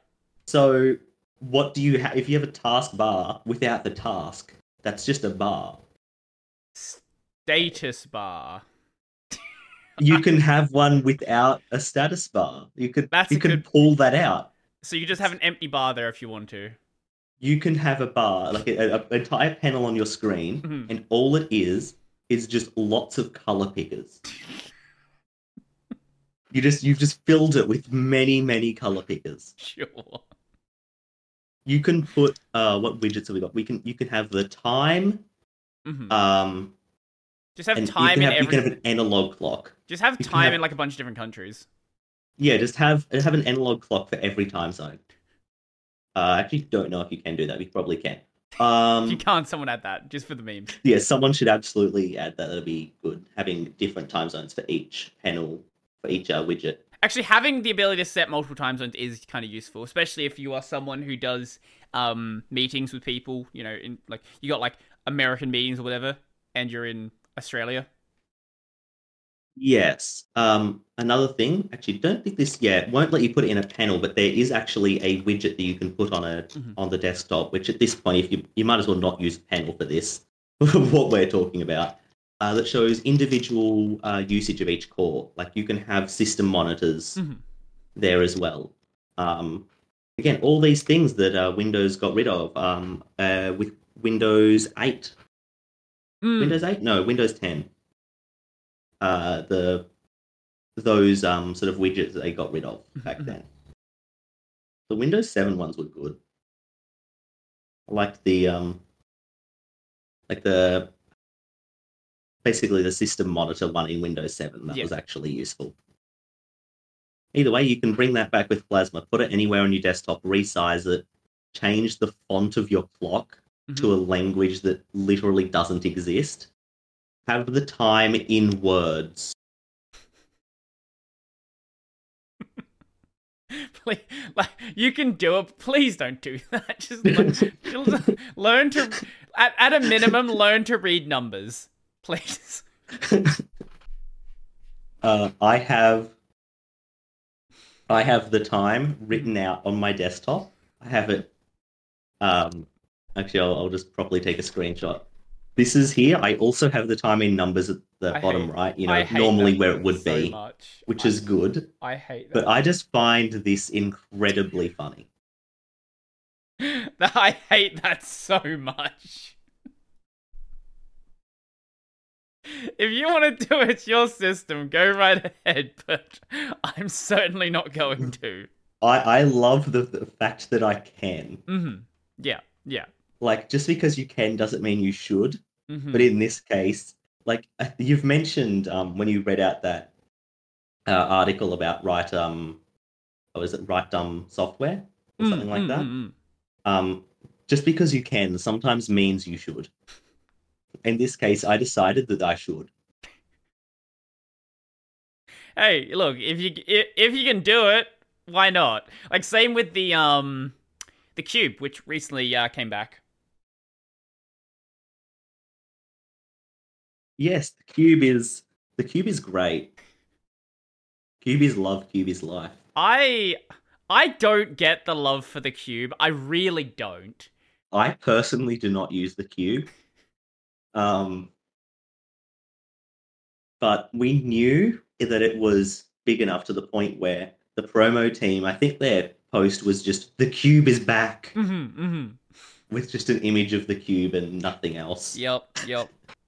Um, It is just an iconic part of like the early part of Linux compositing that everybody sort of knows about it. yes. Um, it's a thing there. We can have it. Why not? Doesn't mean you should. I mean, if you have a look at a lot of the different, especially in Plasma 5, they're Mm-hmm. actually removing a couple of the pointless ones in Plasma 6. Mm-hmm. But if you actually look at the task switcher, which is like the Alt Tab menu, Mm. you can choose cover flow, Cover flow. like cover switch. It's called like Oh. non-Apple branded cover flow Mm-hmm. as a valid option. Mm-hmm. Um, there's a lot of different options that you can pick in there for how you want your Alt Tab menu to work. Mm-hmm. Mm-hmm. If anything, the cube is probably more useful than cover switch. Um, I personally use it. Mm-hmm. It's probably not the most useful one I could use though. Mm-hmm. Hmm. Um, I could get a lot more information over choosing Breeze or Compact or small icons Yeah, yeah, yeah. or text only. Who would use text only? Text only. That is exactly what it says on the tin. If you use a screen reader and you don't need the graphical display. Oh, yes, that actually would be a useful thing for that. If you don't need a screen reader and you're doing it, I think you're a crazy person, but sure. The options there is accessibility, and for everyone else, I don't know why you're using it. Yes. Again, yeah, there's lots of lots of different options there. Some of them you probably should use, and other ones Nate mentioned in his blog you probably shouldn't. And they're going away because they are literally just a slightly worse version of another option. Right, right. I think there was something about, I can't remember if these were the exact ones, but I think it was like grid versus large icons, Mm-hmm. or yeah, there was a couple of these here, like thumbnails versus thumbnail grid, and Mm-hmm. one was just a slightly more polished version than the other. Well, that makes sense because there's been like a lot of these effects have been around for a long, long time. So, Yeah, okay, yeah, they are basically the same thing. Okay. they are. Yeah, they are pretty much the same thing. One just has very slightly improved versions Mm-hmm. of everything. So it's like, okay, why are we still maintaining both? Mm-hmm. Mm-hmm. These are the same option, Yeah. Yeah. and yeah. So yeah, there's a lot of different things that you can do. You can customize it. You can, again, probably the best thing about KDE is the fact that you can customize it to be literally anything you want it to be. Mm-hmm. People have done skins that, well, not skins, well, global themes is the correct term, that can completely transform the user interface into something that looks completely different. Mm-hmm. Mm-hmm. And Obviously, the most popular examples are the Windows themes. yes, of course they are. Um, and all of that is incredibly possible through this system we've got set up. You can also download all of those themes directly from um, directly from system settings, really. Windows. All you do to change your theme is you just go to the appearance section, which is right at the top, Mhm. get new global themes, and you can. There's actually the name of the window that pops up when you do that is my favorite repo name. Hey new stuff. Then K new stuff will open up, also known as download new global themes Mm-hmm. system settings. You just pick a theme, hit install, it'll download it, and then you can just switch to it. And or even just switch to part of it. Mm-hmm. Change some settings but not others. Yep. Yep. It is incredibly customizable. Want to change your default system font, which actually I'm pretty sure that default clock, is the standard system font. Mm-hmm. You can set it to a monotype font if you want. Just install that font and just tell KDE this is my font. I use this one. I guarantee any typist out there hates the fact that I use a monospace font for a lot of things. Absolutely. Like, no, that's incorrect. You can't do that. Like, not my problem. KWrite is always monotype. Mm-hmm. I just use that for general note taking, which means Yeah. I use monotype fonts for general note taking Yeah, quite a lot. all my notes are in Vim, so yeah, I use a monospace font because I got it set up for programming. Sure. Please don't program without a monospace font if you are. Actually, better yet, don't. I saw someone programming in a cursive font. Like, please don't do that. Oh, I was about to say that actually. Oh no. I thought that was a joke. I've seen people programming in cursive as a joke. think yeah, a lot of it is jokes. But I'm sure there are people that do it like seriously. Here's the worst example. Oh yes, I have seen that. There are actually programming fonts that do have some cursive elements that I don't hate. Oh, But like Python F strings having the mathematical F. um I think this is a good example where I wouldn't say I like this. But I don't hate it as much It uses cursive for like key values. Oh, at least it differentiates them. Yeah, that's it's a bit too cursive for me, but something a bit lighter than that I think actually is a good visual indicator of what's happening. Um, italics could also work. Italics also works. You are right there. Um, but that works too, I guess.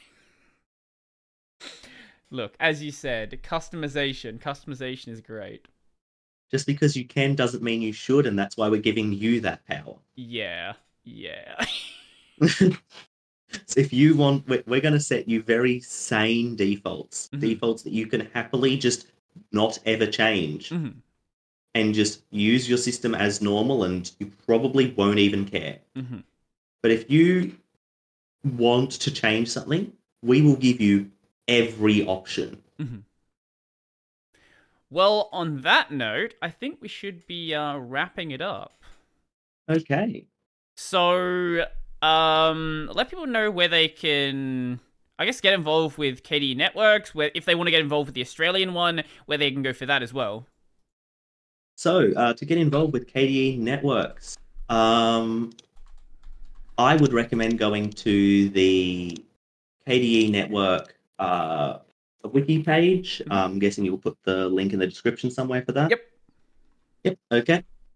Check in the description. There will be a wiki page for the KDE network. Right at the top, there is a Matrix join link. Um, you will need a Matrix account to join. Uh, it might try to get you to make a kde.org Matrix account. Mhm. Those are not open to the public. Make one with whatever Matrix hosting service you want to use. Matrix.org hosts one. It's fine. Um, so make a Matrix account. Mhm. Join us there. Um, there is, if you can't manage to work it out, there is also apparently a KDE Network Telegram. Uh, you would be able to join there and see if you can get your Matrix stuff set up that way. Mhm. If you'd like to help out in other ways, there is always the KDE Get Involved page, and there is information for every different way that you can possibly help us there. Sweet.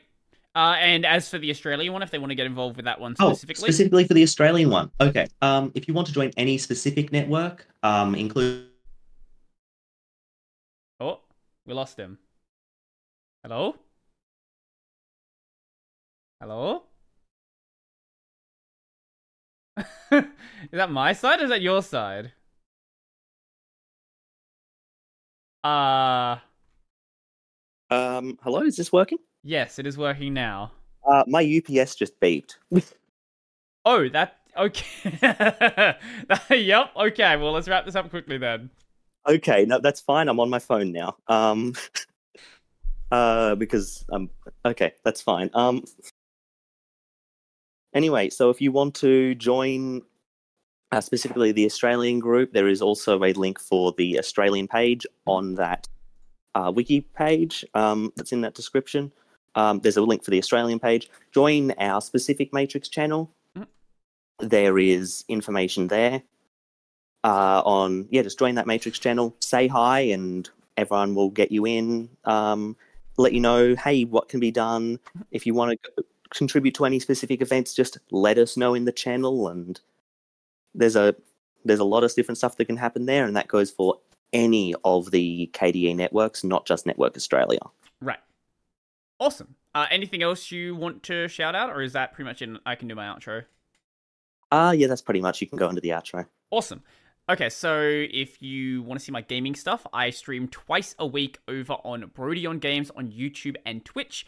I'm probably playing not Armored Core and Kingdom Hearts. I'm probably playing through Neptunia Sisters versus Sisters and Neo the World Ends With You. So come hang out for the weeb garbage. Have fun with that. If you want to see my Linux stuff, that is over on Brody Robertson. I do videos there 6-ish days a week. Sometimes it's KDE stuff, and when Plasma 6 comes out, expect to see a couple of videos about that. There's probably going to be some Steam Deck videos coming out as well, so I'm sure there'll be something fun. And if you're listening to the audio version of this, you can find the video version on YouTube at Tech Over Tea. If you're watching the video and want to find the audio, there is an RSS feed. There is a podcast feed on every platform out there. Chuck it in your favorite app if you want to use that instead. I noticed that below Spotify, my biggest group is AntennaPod. Great app. Go use it. Does KDE have a podcast app? Podcast app? I do believe we do. I do not know the name of it. Let's see. Not good considering this is a promo thing I'm doing. But yes, we do have a podcast app. Casts, yes. I think that is more for Plasma Mobile, but it should work on desktop as well. Pretty much everything that works on Plasma Mobile works on desktop. So it's on FlatHub, so I'm guessing you could just install it, see what happens. Yeah. The screenshots here are mobile screenshots. Oh yeah, it's got a very adaptive UI. Okay. Yes. As far as I know, I'm not 100% on this, but pretty much everything that we make for Plasma Mobile, or even a lot of the stuff that's made for desktop, the KDE frameworks essentially force you to make the app in a way that is very adaptive between everything. Right, okay. That makes sense. Depending on which framework you use. Okay, sweet. I think that's pretty much it then. I'll give you the final word. What do you want to say? I don't actually have anything to say. No one ever does. I just let them just go with it, see what happens. Just go with it, see what happens. That probably happens quite a lot. Yeah. See you guys later. Yeah.